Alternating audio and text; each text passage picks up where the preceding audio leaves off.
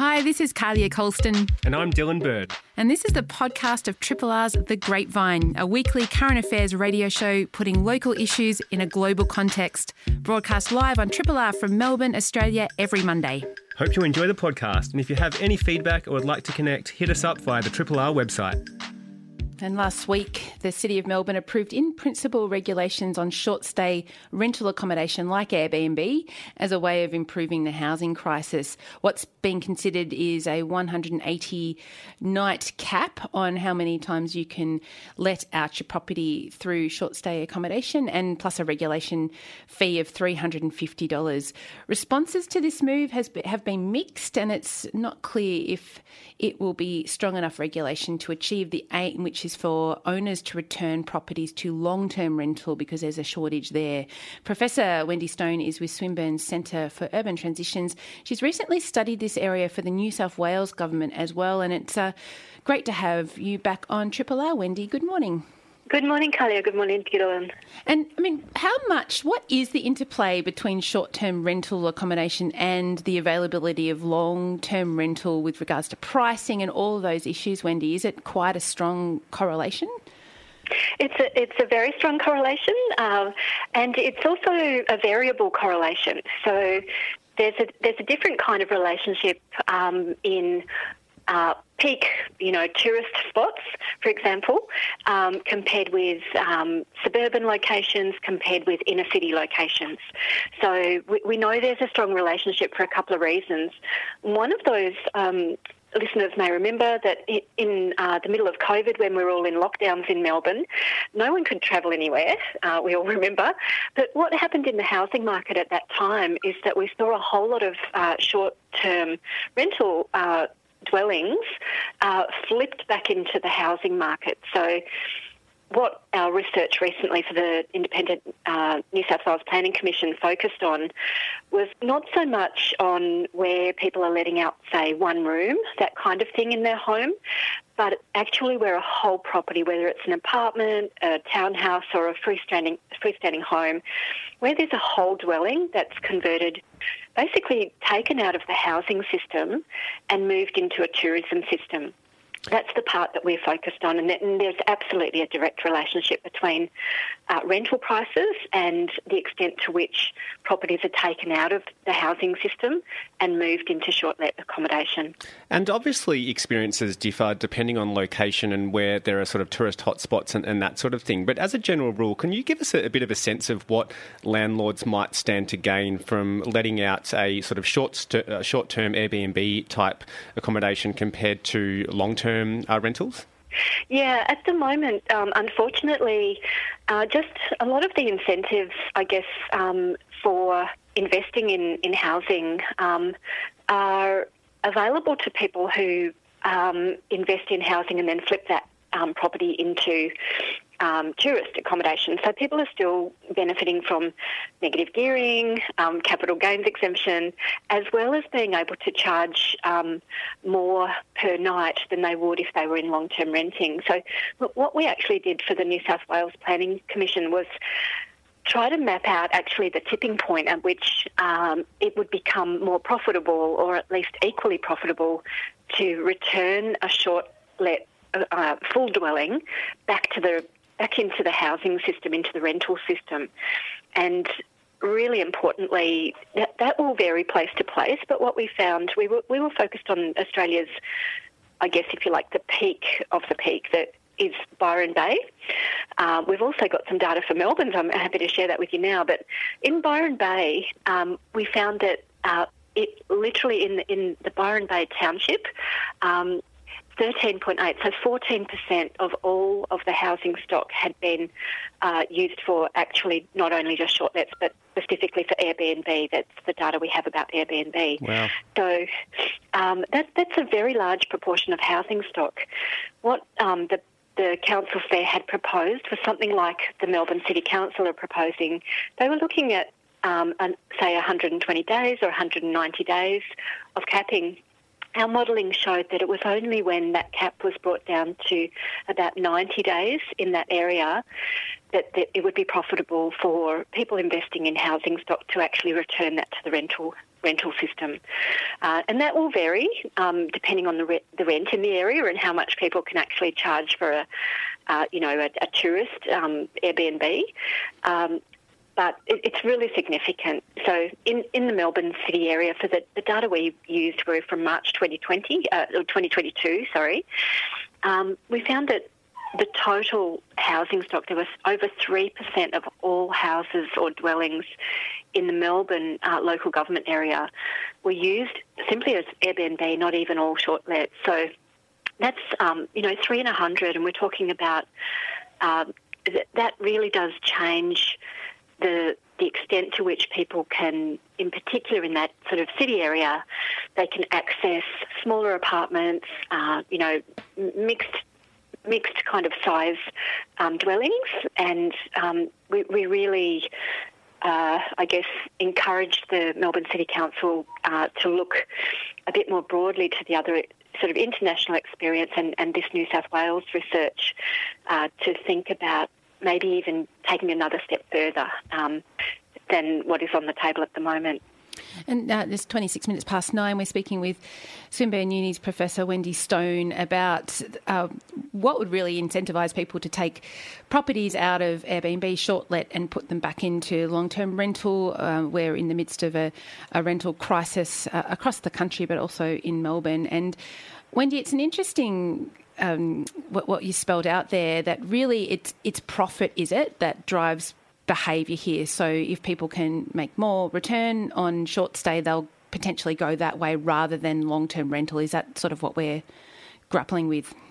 Yeah, there used to be a situation where maybe, somebody inherited a holiday shack from their, great aunt, and then they had a holiday home, that kind of thing, and let it out a little bit.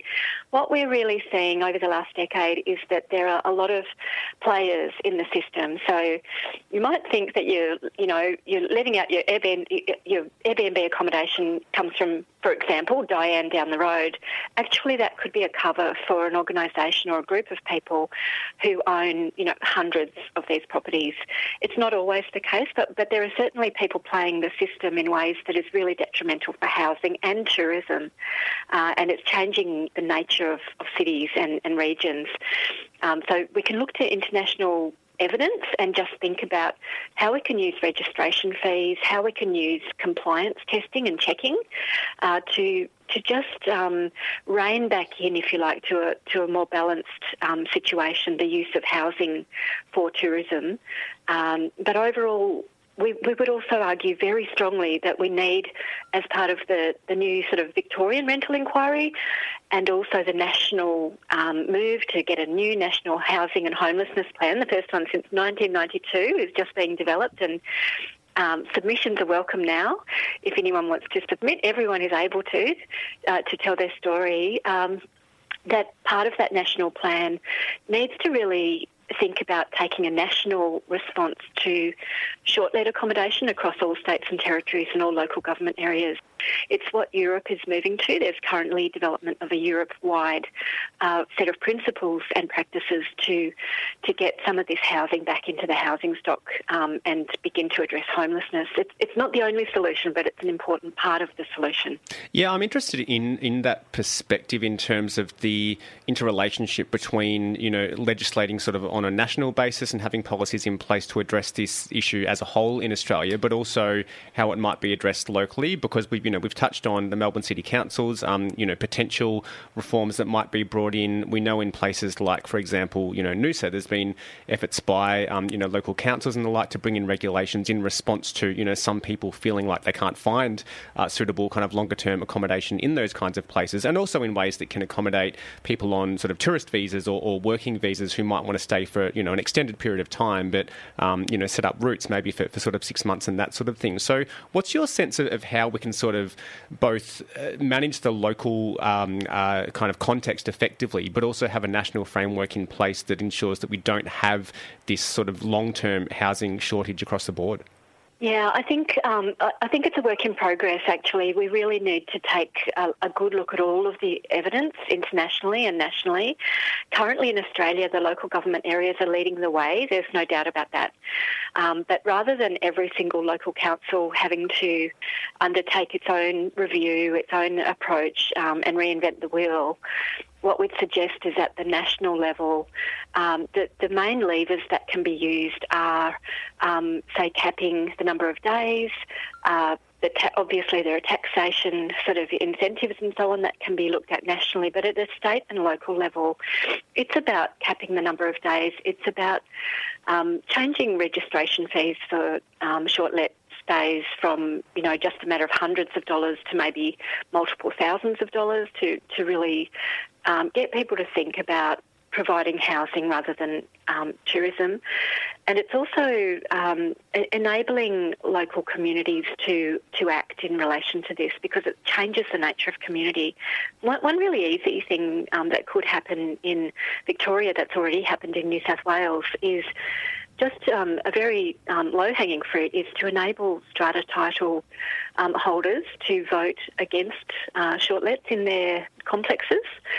So in New South Wales, it's possible for resident corporations within strata title, so blocks of flats and units, to take a vote on whether they will block short-let accommodation from their sort of set of flats or whatever it is. But we don't currently have that in Victoria. That would be a really quite straightforward way that the state government could support local governments to start to rein this sort of problem in, because I think everyone, has loved a lovely sort of short-let accommodation, but what we're realising now is that the scale of our attachment and our reliance on them is actually changing the housing system and contributing to our increasing numbers of homelessness, and it's something we all have to take responsibility for. Yeah, it's really interesting because, I mean, just a bit of a hat tip to the Airbnb model, because it has come from peer-to-peer, hasn't it? It has changed over time. At first it was people saying, come stay at my place and I've got a spare room or whatever it is, and it's grown into something massive. A lot of people enjoy that kind of accommodation because there's a kitchen there, it feels homely, and I wonder if any of this policy work is looking at hotels.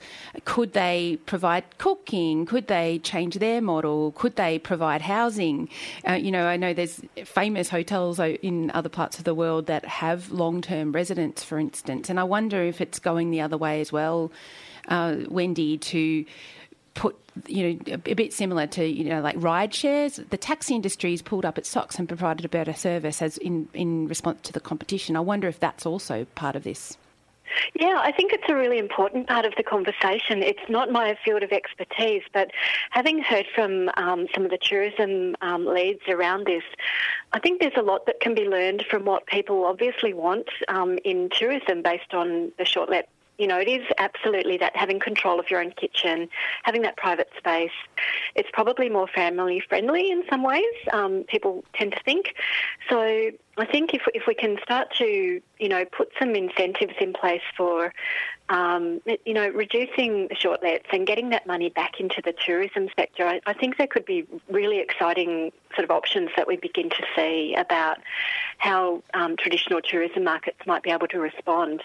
But where they're being left out of the loop at the moment, I guess economically, through an unregulated or relatively unregulated, very lightly regulated short-let market, is that the money simply isn't in that sector for them to innovate in the way that they need to as well. So it's really bringing the tourism sector together with real estate and housing and homelessness policy to get this into much better balance, because I think there are some really exciting ways that the tourism sector in Australia could really respond in a good way here.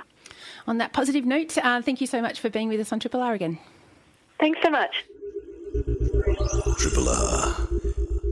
We have a date. On Saturday, October 14, Australians will vote in a referendum on enshrining an Indigenous voice to Parliament. It's been a long road to get here, spurred off the back of the Uluru Statement from the Heart, which came out in 2017. And while there were initial hopes there could be a bipartisan approach to constitutional change, that has been far from the case. The Liberal Party has been making the case for no, seeking to cast doubt on the viability of the advisory body and leading what has become an increasingly fractious debate. state with First Nations people squarely in the centre. It's hard to know what the result will be in around 6 weeks' time, but for some clues, it pays to look for history. The author and journalist George Megalogenis has done just that for an essay in the monthly called Diverse Voices, and he joins us now on the line. Hello, George. Great to chat again. Good to hear your voices. Good morning, team. Hello. Morning. And, I mean, it's well known that only 8 of the previous 44 referendums have delivered a yes votes and brought change. When thinking about those results, what should we look to as a potential guide for how things might pan out this time around? Yeah, when you think about the 8 that got up, there's one really that stands out, and that's the 1967 referendum to count Aboriginal Torres Strait Islanders in the census for the purposes of representation and also for the Commonwealth to make laws on their behalf. And that was an overwhelming yes vote, in the order of about 90% nationally and pretty much every state but WA towards 90%. WA is a bit lower. There was a second question asked that day, which was interesting because that was the first question Harold Holt put, and it was about the so-called nexus question between the House of Reps and the Senate, and it didn't get up. It didn't even get up in his own state. So it was always interesting to know what Australians were thinking at the time. They were either confused or they didn't care about this thing, or it was a little too political. They knocked it off. But the second one, which is the one we always look back to, was this idea that Aboriginal and Torres Strait Islanders deserved a fair go. They were one of us. They should be treated equally. Now that sort of stands out as a bit of a light on the hill in terms of referendum because it was sort of bipartisan, but also a community-led campaign. The other 7, a couple of them are pretty interesting. But if you think about the ones that failed, pretty much everyone that failed either failed due to disinterest or an active no campaign from the opposition. And the through line through this, through every one of them, and I did go to the trouble of checking every question, is it's very easy to get the Australian people to say no to something. It doesn't mean that they are across the issue. It doesn't necessarily mean that they've suddenly got angry, or that they've suddenly, done a Trump or a Brexit on us, if we use some sort of modern metaphors. It's very easy if one side of politics say, don't do it, tribal loyalty kicks in, and the public will tend to follow the no case from their side. So that's the that's the history of it. So there is no precedent for a referendum question to get up when one of the major parties opposes.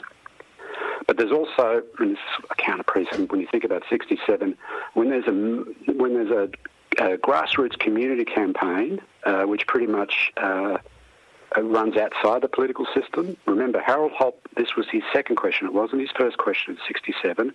That community campaign seems to have been the thing that really carried the 67 question over the line. I probably haven't given you any insight yet into what I think might happen, but that's essentially your framework.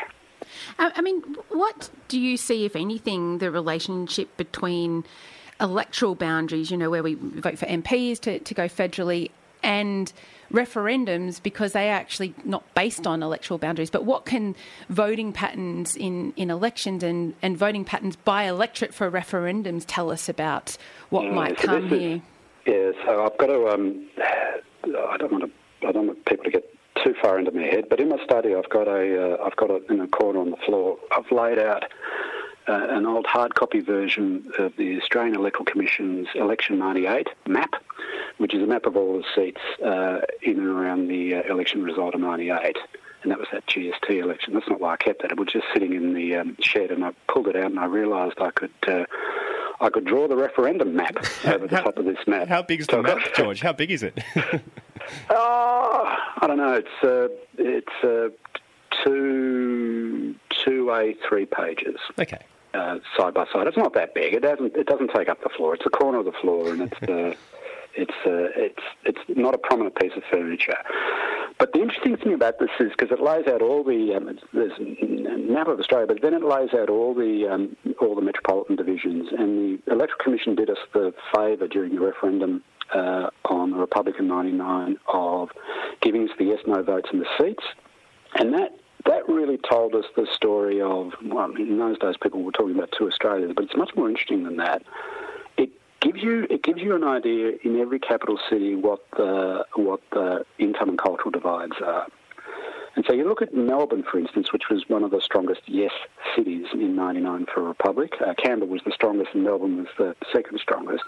There are only 3 seats in the outer south which were no, and pretty much everywhere else, including all the middle and higher income Liberal electorates, Goldstein, Higgins, Kooyong, Menzies, Deakin and Aston, through from the Bay through the eastern suburbs, they all voted yes. Sydney's an interesting one though, because Sydney was really a 50-50 state. It was a bit over half voted yes, but all the western suburbs where Labor was strong voted no. Which I find fascinating when I look at Sydney. I look at Melbourne as a slightly more cohesive city than Sydney at the time. Perth only had the one yes seat, which was Curtin, which is now no longer in Liberal hands. Adelaide was also divided, but the three seats were yes and 3 seats were no. And even Brizzy was divided. A couple of seats were yes and 3 seats were no. Anyway, so when I look at that map and I transpose it onto the Today story, in terms of the referendum, you would on the Voice, you tend to think that the seats that voted yes in the late 90s will tend to vote yes now. Now, in those seats, when we sort of do a count back, there were 17 Liberal electorates in 99 that voted yes. They've only got 5 left in their hands.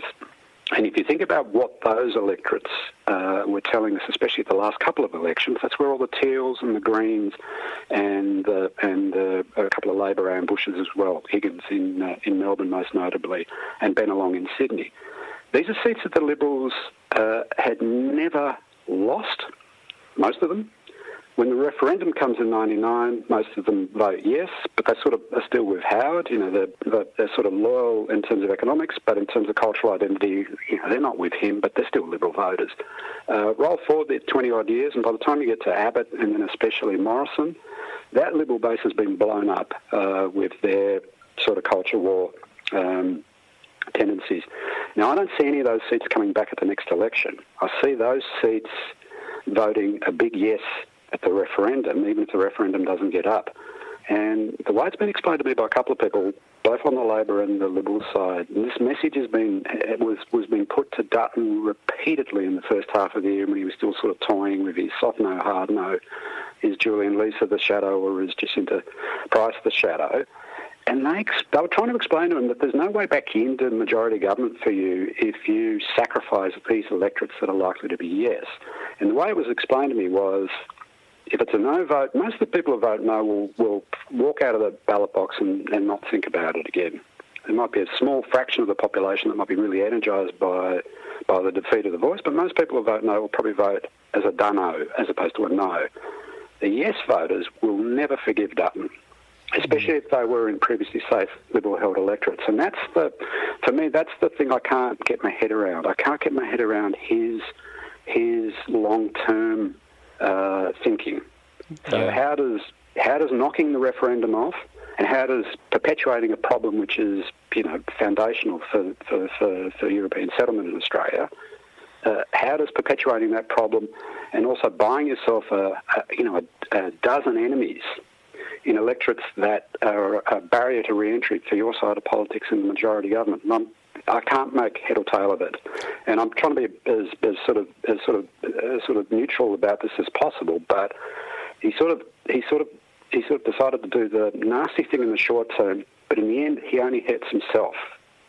Yeah, that's really interesting to reflect on. We're speaking with George Megalogenis, author and journalist, all about his piece in the September edition of the monthly called Diverse Voices, where he's crunched the numbers on kind of electorates and referendums gone by to give us a sense of how things potentially might pan out on October 14 when we vote on enshrining an Indigenous voice to Parliament. And on that, George, I suppose it's worth reminding listeners who very well might be familiar about how referenda sort of work in this country. So we need a sort of national majority as well as a majority of 4 out of the 6 states for it to get up. And I mean, in terms of Dutton's strategy, you've kind of highlighted how it might sort of, damage the Liberal Party politically long term, regardless of the result itself. But in terms of the states that need to go yes for this to get up, so Tasmania and South Australia seem to be the key ones. Based on the electoral maps that you've kind of been looking at, is there a path to victory for the yes vote in consideration of the politics of this, how the Labor Party is kind of, getting behind yes and the role of the Liberal Party in pushing the no case and kind of in a way aligning with those culture war kind of tendencies? Yeah, so good. This is a good question. So one of the, I'll bring a thread back in terms of the campaign itself at the moment. So there's a lot of door knocking's been going on, and a lot of local members are pushing the yes vote. Liberal, not Liberal so much, Labor, Green, Teal. But in Tasmania, obviously, there's a very prominent Liberal in pushing the yes vote, and also the Premier. So firstly, let's look at Tassie. Tassie, to all intents and purposes, with Bridget Archer as a federal member and with the state Premier, Jeremy Rockcliffe, they are essentially running at a state level bipartisan campaign with Labor. And so I think that, and the independents in the Senate, Jackie Lambie especially. So I think when you look at Tasmania is an interesting case study in what ground level bipartisanship might look like. There's also an interesting, from what feedback I get from sort of private feedback in terms of what the private tracking poll shows, there's some Indigenous voices in Tasmania. It's quite polarising, sort of very old school, treaty first. Let's not negotiate with the state. Let's blow everything up. Group within Tasmania, and there's a couple of them that are pushing a no vote. They actually aren't affecting the result. But there's always been a concern in the yes camp that Tasmania could fracture if a very hard no came from the Indigenous community there. South Australia is another interesting case in point. South Australia is, in terms of its sort of 99 referendum profile, and now in terms of its sort of state and local Liberal member federal profile, it's essentially a bipartisan state as well. There isn't a very, very strong no voice in South Australia. So if you think of both South Australia and Tasmania, you've got a Queenslander in Peter Dutton, and you've got his National Party colleague, David Littleproud, who's also a Queenslander, asking you to vote no. In South Australia and Tassie, do you think, I'm not sure, do you think that you'll be listening to the national message, or will you listening to local messages? We know what we saw in COVID. Once the borders were closed, we all retreated to our colonial identities. And Scott Morrison had the biggest problem of all, because he looked to all intents and purposes like a Sydney-sider, telling the rest of the country when they couldn't go out. So South Australia and Tassie are in play for a number of reasons. One of which is that they, since the referendum in '99, they've actually moved a little more to the left in terms of their electoral profile, even though Tassie's the oldest electorate in the Commonwealth, and the Libs are pretty strong there in a couple of seats. So that's what the other reason. The other reason why those two states are in play is that they are small markets. So population-wise, there's fewer people in play, more persuadables, hopefully. Both sides tend to see it that way. Now let's whiz around. Let's go back up to Queensland. Nobody thinks Queensland will vote yes, and part of the reason that nobody thinks Queensland will vote yes is more than half the population still live outside the capital city, and that tends to be a marker for. It's easy to run the say no to the politicians voice argument in regional Queensland. WA is problematic. People thought WA, in the yes camp, people thought WA was persuadable. Mark McGowan's gone now. The Labor government's had a bit of trouble there. The other one is WA was the weakest state for the Republic in '99. Perth was the only capital city in '99 that didn't vote yes when you totaled up all the electorates. And so that's where you've ended up. You've ended up with South Australia, Tassie, essentially as the swing states. But then bear in mind what that means is there's an assumption that the diversity of Melbourne and Sydney will carry both New South Wales and Victoria, and that because Melbourne and Sydney are 40% of the national population, the votes in those two cities people expect will be big enough to push the yes vote close to 50% nationally, regardless of what happens everywhere else. Most diabolical scenario for the yes camp is a narrow national yes vote of 51, 52, 53, but only 3 of the states get carried. And I don't know what the country does with itself if that happens. Just going back to the past, I don't see an example where you get a narrow majority national vote in 4 out of the 6 states. It's either all 6 states and a strong national vote, or it's 5 of the 6 states and a strong national vote. There's been some examples in the past where you've had a vote in the low 50s nationally, but only a couple of states carried that vote. So, we're in partly because of the decision Dutton made for political purposes, for political reasons, not necessarily strategically wise for his side of politics. We're in this difficult situation where a combination of ground game, community, door knocking, and then just hopefully when people march into the ballot box, they don't want to feel, that yes isn't going to hurt them, and they'll say, well, I don't want to go there. I have another question, but I just wanted to check, when people talk about swing states, what does that actually mean with regards to a referendum, George? Is it swing from the last referendum, or is this swing that they could go either way? Because I understand swing in regards to federal elections or state elections where that particular electorate goes this way or that way, depending. But what do we mean when we talk about a swing state with regards to a referendum? In this context, I think what we've seen is that both the yes and the no camp have pretty much decided that New South Wales and Victoria are going to be a yes, and Queensland and WA are going to be no. So the energy that both sides are focusing on are in South Australia and Tasmania. That could go either way, and that's where the swing comes. They may not go. Well, here's the thing. It's probably the wrong term. They may not go either way. They may already be locked in. But they seem to be the 2 states that both sides think are worth their time. Well, put it this way, strategically they think it's worth their time to focus attention there. So the yes side is obviously not going to be pounding the bush tracks of Queensland to try and get to try and persuade. So it's just that effort that people put into things. It's similar to a winnable electorate. And they're called swing. I get it. The one I wanted to ask you, because we don't have much time left, but in regards to a progressive no vote, and just going back to 1999 and the referendum, and there was a vote of no in that referendum to people that didn't like the model. They wanted a republic, but they didn't want that kind of a republic. Yep. What's the sense about a progressive no vote? Because many people are talking about this progressive no, and you just mentioned it earlier about where First Nations people in Tasmania might go on this, and others. I mean, what is it potential that a progressive no would have an influence here on the result for this referendum, do you think? So just to remind listeners, the interesting thing about 99 was, and there was an exit poll done by some academics straight after the referendum, and there was a news poll done on the weekend leading up to the referendum. Both of them showed that on the up-down question, do you want an Australian head of state, roughly 3/4 of the population want an Australian head of state. The monarchy only had support of about 1/4 of the population. We know that the referendum came out 55-45 no, which means that pretty much half the Republicans voted no, if that makes sense, in 99.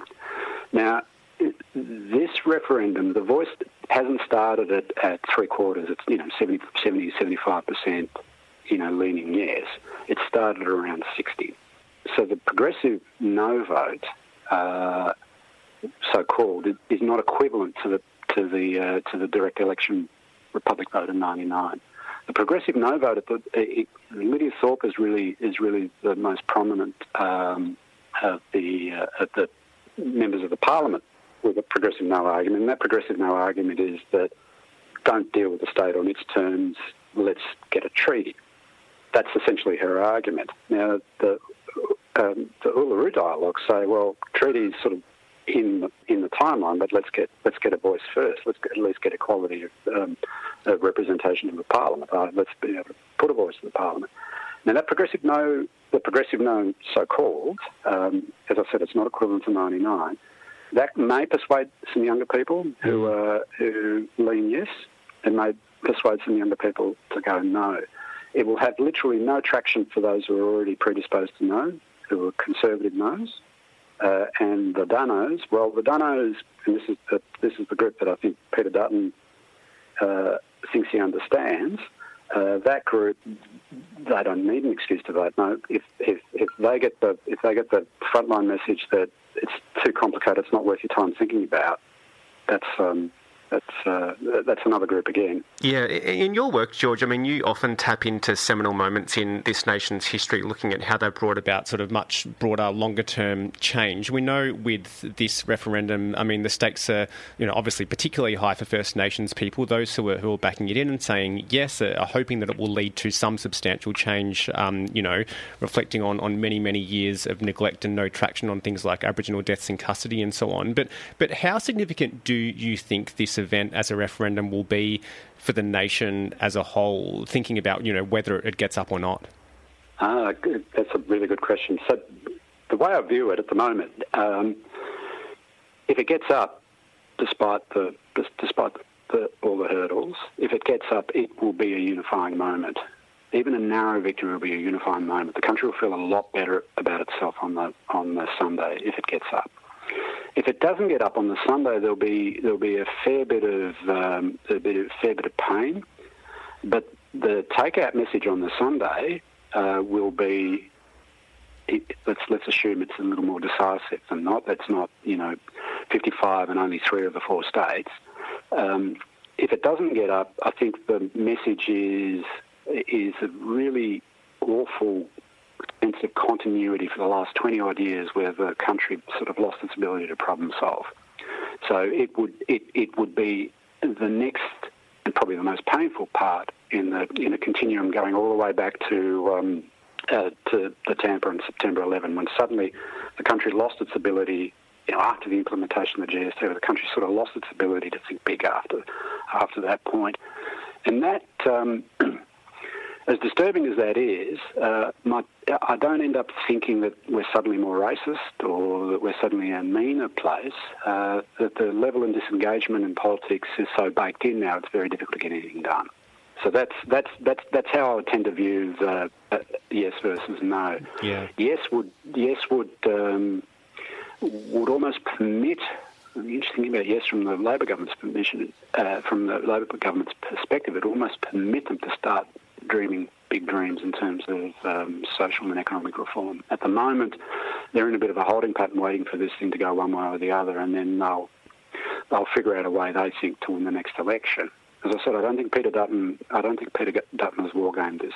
Yeah, I think he's picked a fight that is not in his interests. It's been great spending so much time with you this morning, George. I commend everyone to your essay in the current edition of The Monthly. There's lots to contemplate coming out of what you just said. Thanks so much. Really appreciate it. Thanks for letting me talk. Thanks, George. Anytime. Triple R. According to our next guest, Melbourne's Yarra River, the Birrarung, is underappreciated by many of us, and that's when it comes to its biodiversity and its importance to life in this city. Writer Harry Sadler set out to change this with his book Clear Flowing Yarra, which reads like a very long letter about everything that is impressive about the meandering 242-kilometre-long Birrarung.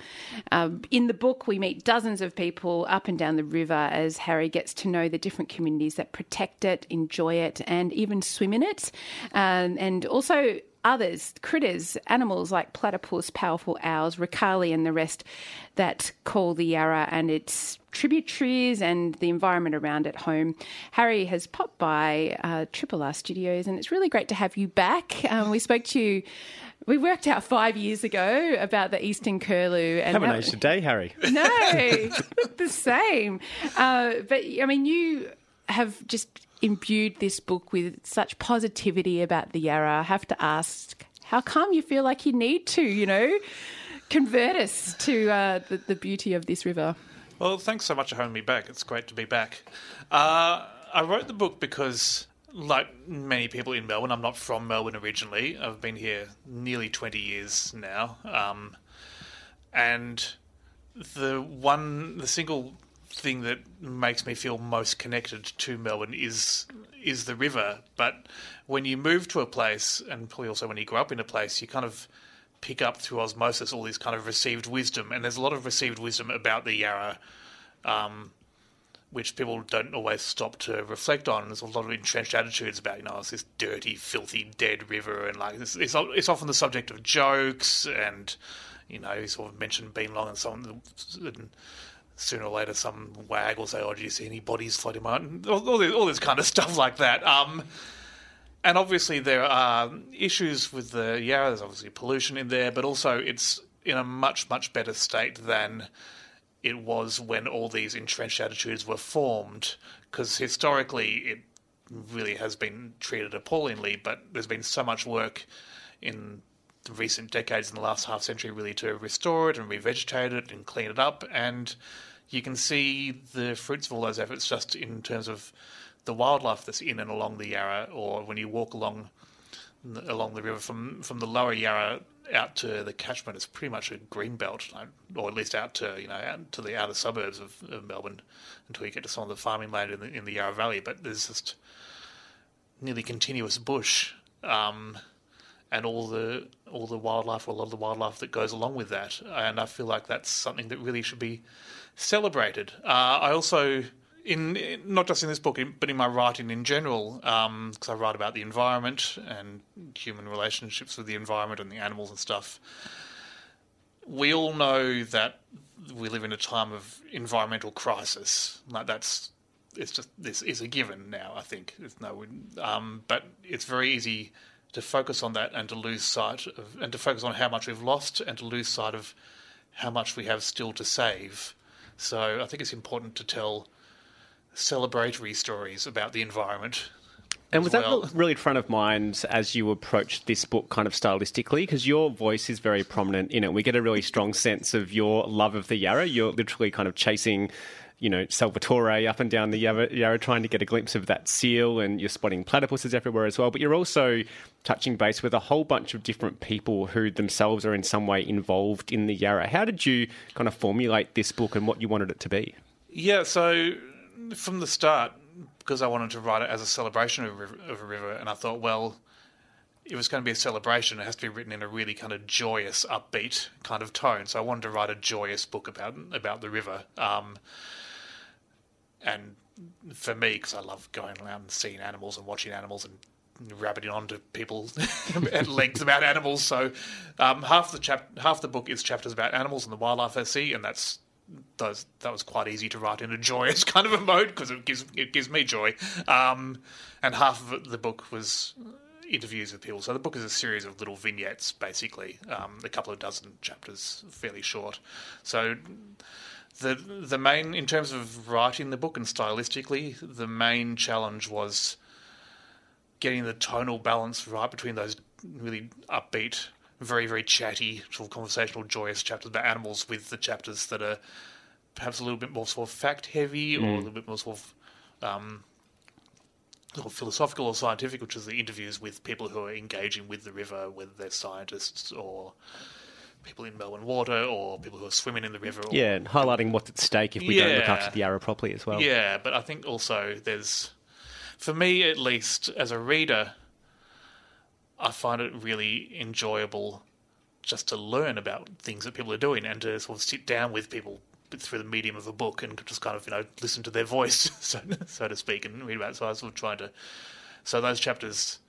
Because my own personal voice was so prominent in the animal chapters, I tried to sort of step back completely from the other chapters and let other people talk. Yeah.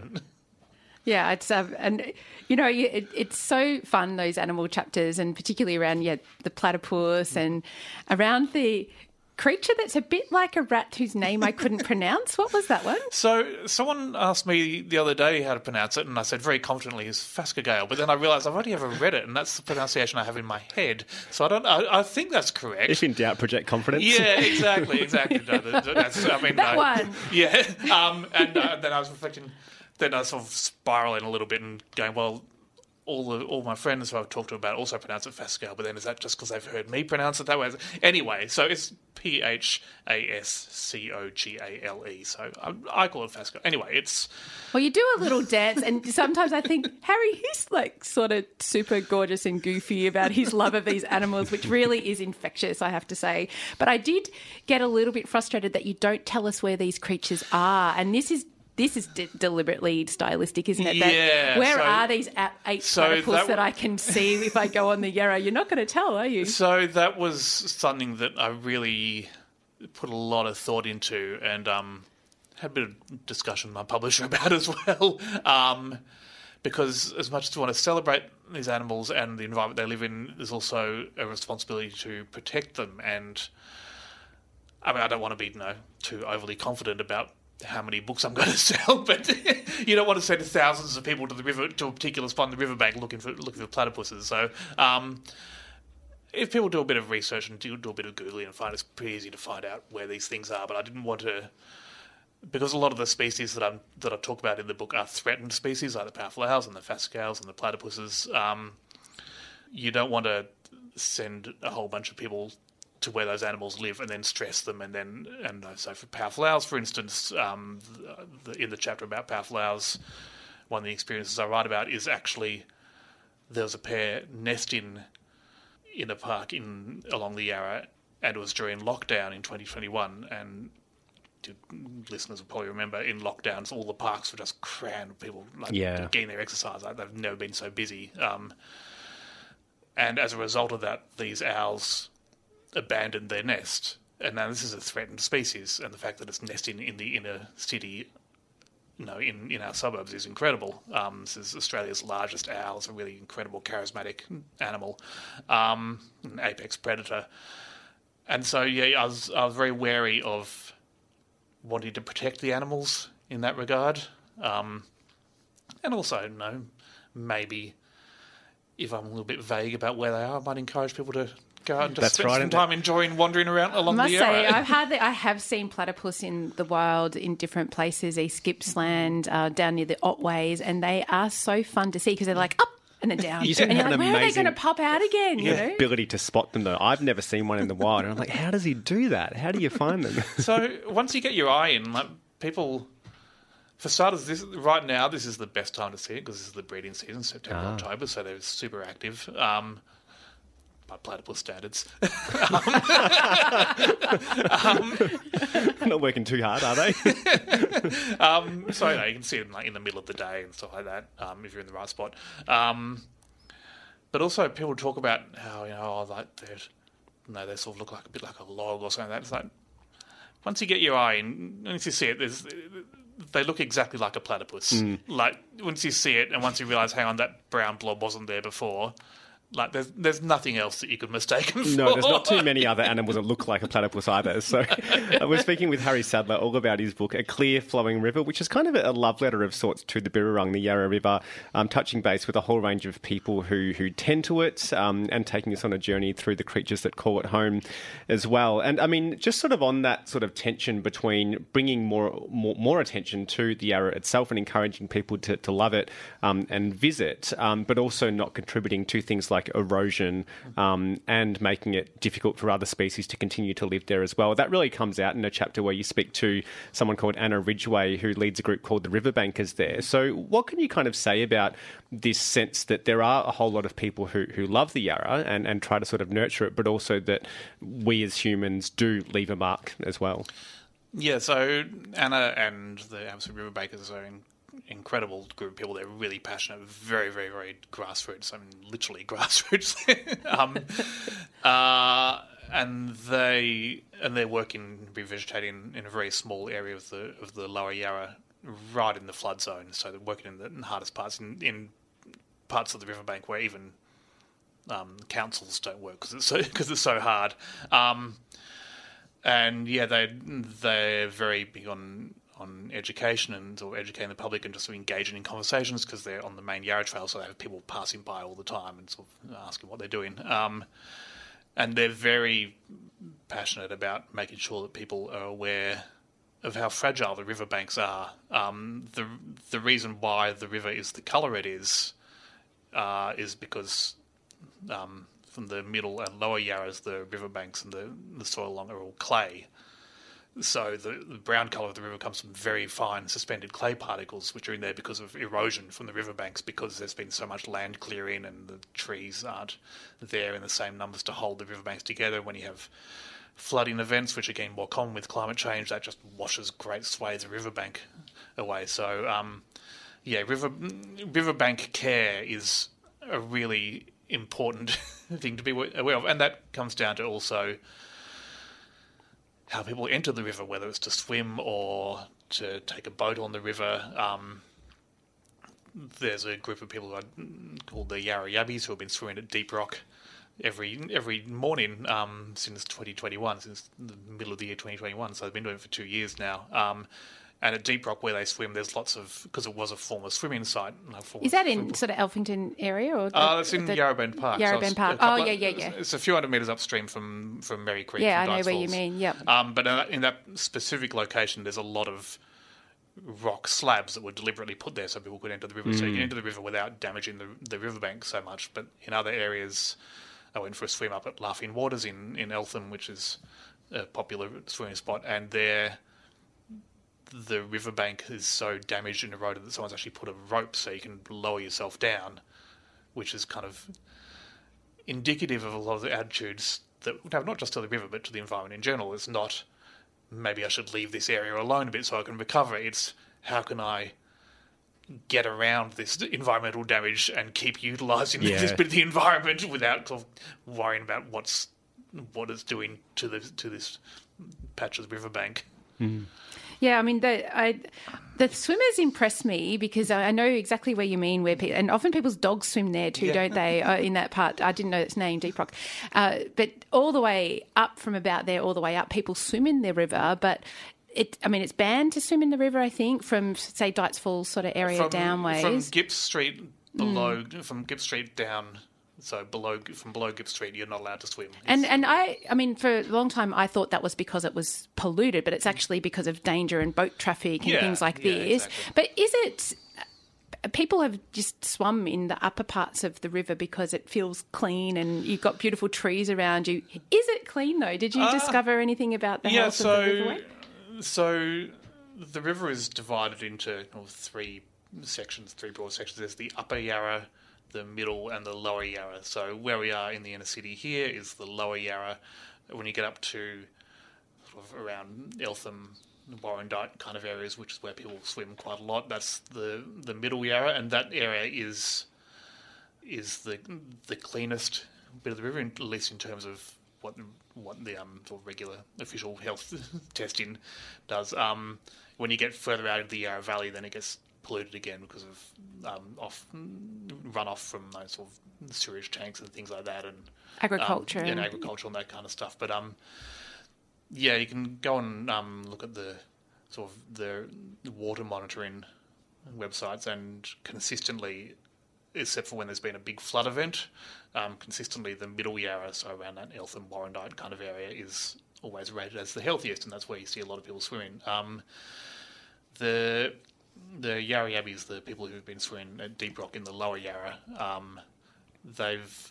one of them has like a little sort of home water testing kit, so they test the water, but also they're quite, because they've been doing it for 2 years, sort of every day, a lot of them, they've become quite sort of, I don't want to say blasé, but they've become very, very confident in the quality of the water there. And I mean, there are precautions you can take. So if it hasn't rained for a while, then the water is likely to be cleaner immediately after a rain. Like the rule of thumb is, I think, 48 hours after a major rain event. It's similar to the bay, isn't it? Yeah, exactly.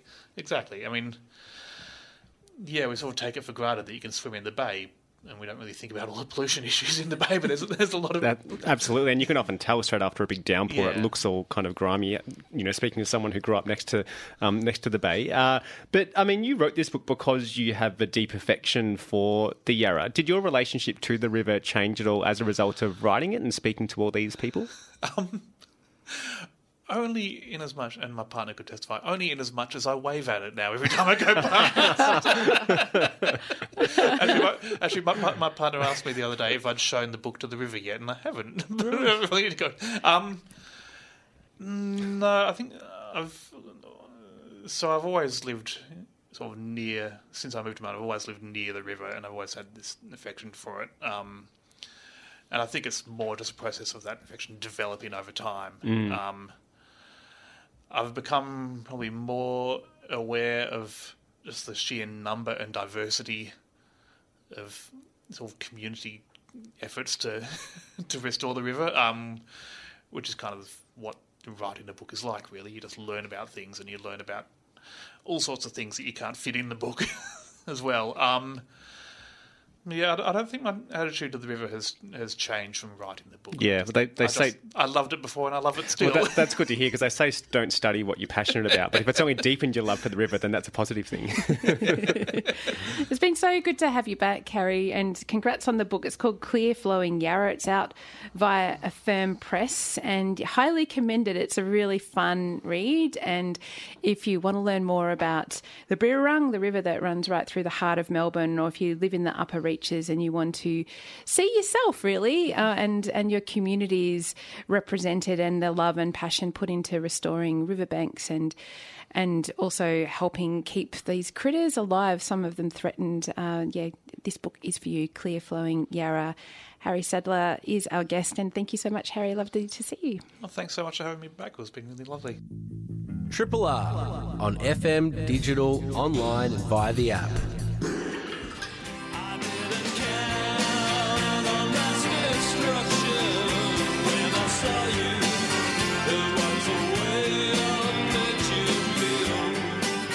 And just there, The Way I Made You Feel from 1990's Honey Steals Gold. And those albums, long out of print, have been remastered and reissued through Remote Control Records. And as part of that, and celebrating that, I suppose, Ed is embarking on a big national tour, the first time he's hit the road playing his solo work with a band in tow since 2009. And this Wednesday here in Melbourne town, you can catch Ed playing at the National Theatre in St Kilda. And ahead of that, he joins us on the line. Hey, Ed, how are you going? I'm going pretty well, thanks. How are you? Going well, and this tour just kicked off over the past weekend, I believe. How were the first couple of shows? Oh, look, they were fantastic. I mean, I at the first show, I tripped and fell down some stairs, which kind of made my performance a bit achy, I guess. But they went really well. I was better by the second one, pretty much, and the band kind of carried me. I made them carry me on stage. Excellent. Like literally carry you? Well, I did suggest that to them, but they didn't seem that keen. Put them to good use. So do you do sort of an extra safety assessment now? What was that, sorry? Do you do an extra safety assessment now? On the stage setup. The funny thing is that the place we were playing was in Wyong, and it was the arts theatre there, and they have really strict health and safety provisions, and we were getting lots of lectures and things, and I still managed to ignore all that and managed to fall down the stairs. Well, probably made him sweat a little bit for a moment there, but it's good to hear that you're okay. Well, they will be sweating when they hear from my lawyers. Oh, no! They've been warned. No, I'm just kidding. And then you played, I think, in the Blue Mountains on Saturday night. Where are you now? Are you still in that sort of region, or? No, I'm in Brisbane at the moment. Okay. And then heading down here for the show at St Kilda this Wednesday. And I suppose with these two albums that have so far been reissued, I mean, they're the start of a reissue campaign, I suppose, through Remote Control Records. Are you the kind of person that does listen back very much to your old material? No, not unless I have to, sort of thing. It's to me they're sort of moments in time, and I refer to them, when I need to. But the thing when you do a record record and you mix it and all that kind of thing. There's so much, concentrated effort and time that goes into them that you kind of need to move on. Otherwise, it's sort of, you go a bit crazy because, there's always something that you can kind of, oh, that should have been a bit better, or that could have been different, or, that sort of thing. So, no, you have to, I do this anyway. I just sort of let it go after a while. I haven't listened to either of those albums for, dare I say it, decades, actually, until it came to kind of going through them for the remastering. I mean, were you also conscious that maybe other people, particularly younger people that stream music, weren't able to access some of these albums? Was that part of a motivation to get them remastered and then get them onto streaming services? No, that was a suggestion from Remote Control, actually. I was never a big streaming advocate or anything. From my perspective, it's, you're kind of giving the music away in a lot of ways. And but Remote Control suggested that it's an important way that the youngsters listen to music. So I thought, well, I'll put on my tie-dyed flares and get with the program kind of thing. Take their advice.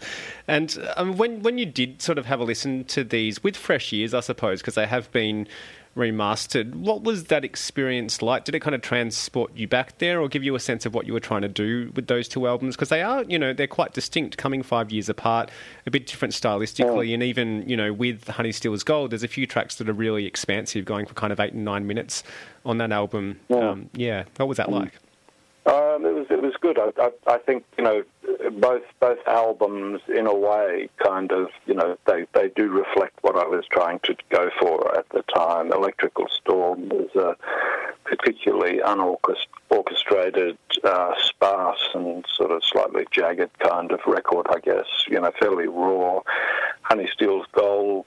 Yeah, by that stage, I didn't have a permanent band, and I was getting into a much more expansive way of not only writing for performance in a way, and allowing it to kind of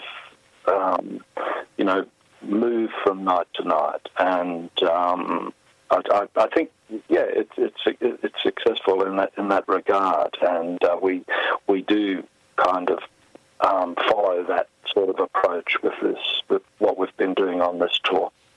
And I was thinking, with regards to how you listen, if you're not sort of, now that you've got your flares on, you might listen to streaming services, but normally if you don't, how do you consume music yourself, Ed?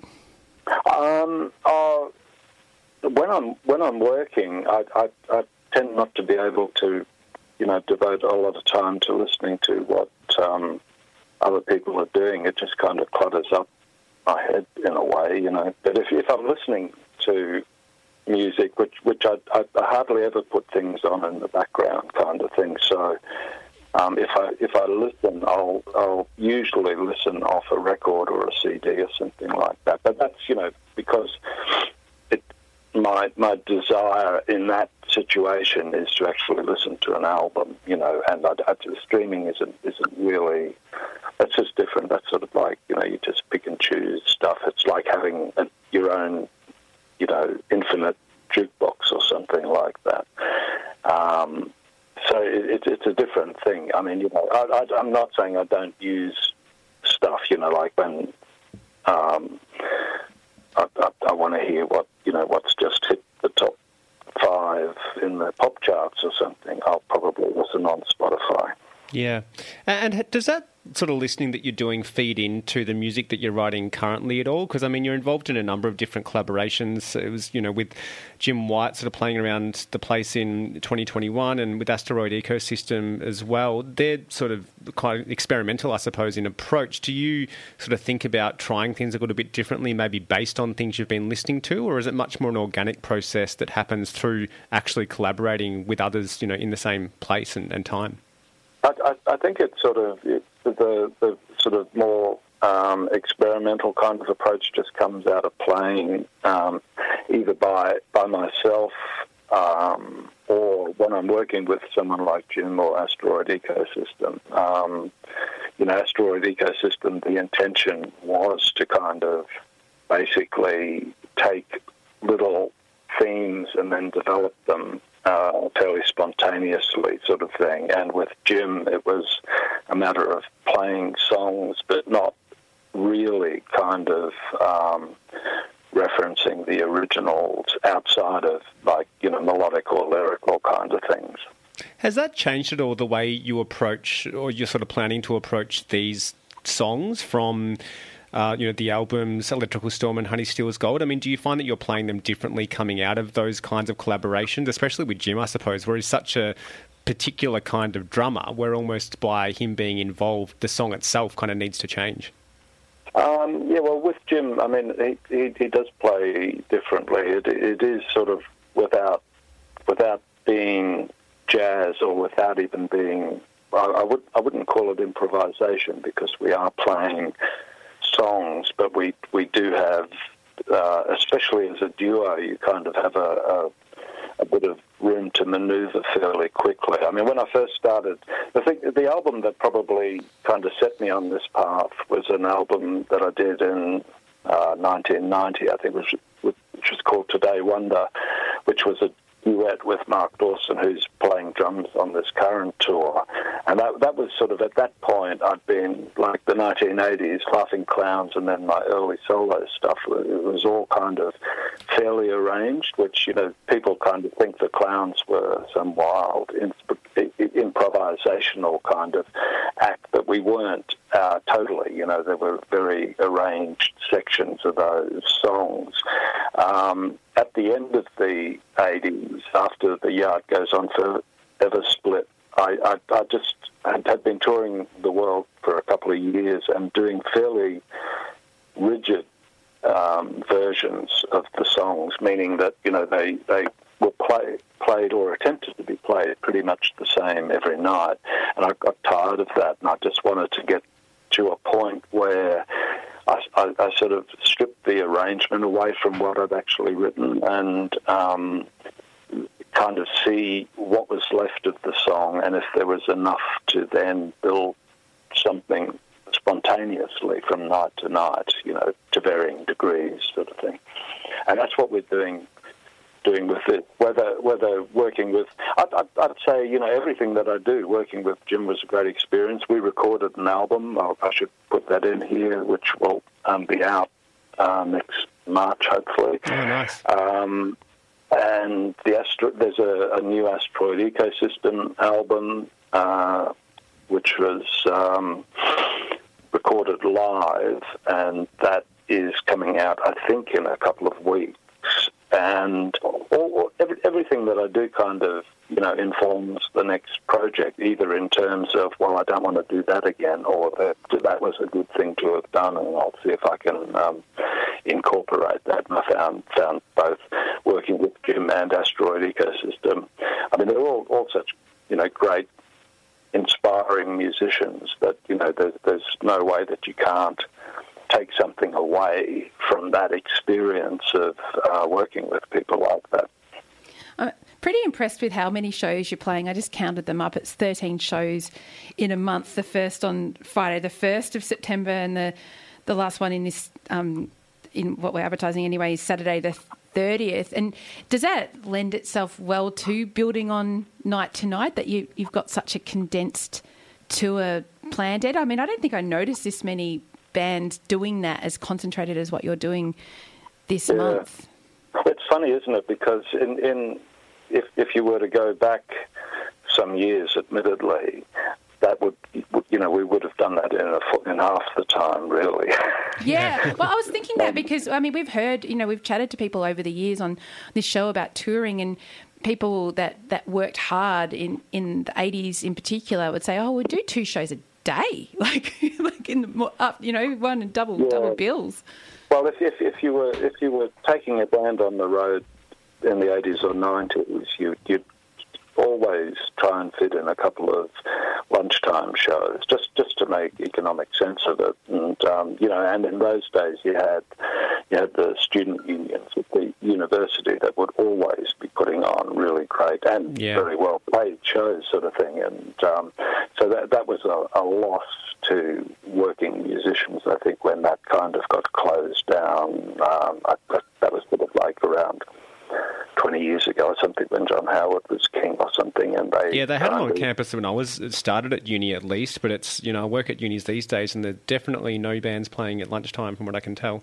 No, it's just something that's just died, and it was good, like it was hard work, but at least you kind of came away with something to buy some food later. Yeah, exactly. And I was thinking, from that era that we're talking about, I mean, that's when stations like Triple R were born, and when started to get the listeners, the subscribers, and all of that sort of thing. And we've just done a 10-day campaign here on 3RRR, celebrating all things community radio, all things Triple R. And I mean, that would have been a change for you too, as a working musician, to have outlets like community radio in Brisbane, where you were, but also Melbourne, Sydney, other places. Was that a big change? Do you remember? Yeah, look, it kind of crept up slowly in a way, like in the mid 70s, I think, when Triple Z started and Triple R started. I don't think that there was sort of a lot of connection in those very early days with not that I knew, because like the Saints had moved overseas, and I wasn't really sure what was happening. But by the 80s and into the 90s, it kind of became sort of pivotal to the operation in a lot of ways. If you were on a tour, apart from doing the lunchtime shows, you'd also do things like live-to-air performances for the community radio stations, and to be fair, with Triple J or Double J, whatever it was at the time. The community stations were, for me, I think, probably the only airplay that I got in those days. That it was the way that people got to hear new records, and really important, I think. And what's your sense of that today? Because, I mean, we've touched on, streaming services and the like, and your music being put out through streaming services as part of this reissue, remastering campaign. I mean, do you still feel like there is a really strong connection between your work and all the various, really interesting projects you're involved with, such as Asteroid Ecosystem, you work with Jim White and the like? Like, is there a really nice synergy there today still, do you think, between community radio and your music? Yeah, it dropped out a little bit there, but I find that these days it's a little harder. I mean, which is weird, because with social media, you kind of think in some ways that would really strengthen things, and it does to some degree, but everything is very, very, the way people hear things, where people live these days, it's kind of changed. I mean, I suppose, people that used to come to my shows when I was starting out, might live all over the place. I think that's you can kind of see that in Victoria, and especially because of we're doing two out of the sort of centre of town shows at Queen's Cliff and Minion, and these shows go really well. They're sold out. It's so. Yeah, there has been sort of it has changed, and I'm not 100% sure that I'm sort of totally on top of how much it's changed, sort of thing. As long as people are still coming to your shows, that's the main thing. And what about? Yeah. And I noticed you've sort of dropped some new merch. There's some new Saints merch doing the rounds online. T-shirts modelled by the likes of Kid Congo Powers, John Dwyer from the OCs, Ty Siegel, and Mark Arm from Mudhoney promoting your T-shirts as well. How's that going? We get the finest models. Are they selling them well? Are they flying out the door? Yeah. Well, the T-shirts came out to coincide with the reissue of Unstranded, which I can't quite remember which anniversary it is, because we were aiming at, I think we were aiming for a 40th anniversary, then a 45th, and nothing quite sort of gelled. So I think, I think we might be at the 47th anniversary or something. So the single sold out in an hour or something, and the T-shirts are going well. I haven't had any sort of updates, but I've seen a lot of people posting pictures of themselves wearing them. So I guess that's something. Totally. And so people listening... I could also mention at this point that it's kind of the first official line of merch for the Saints. Right.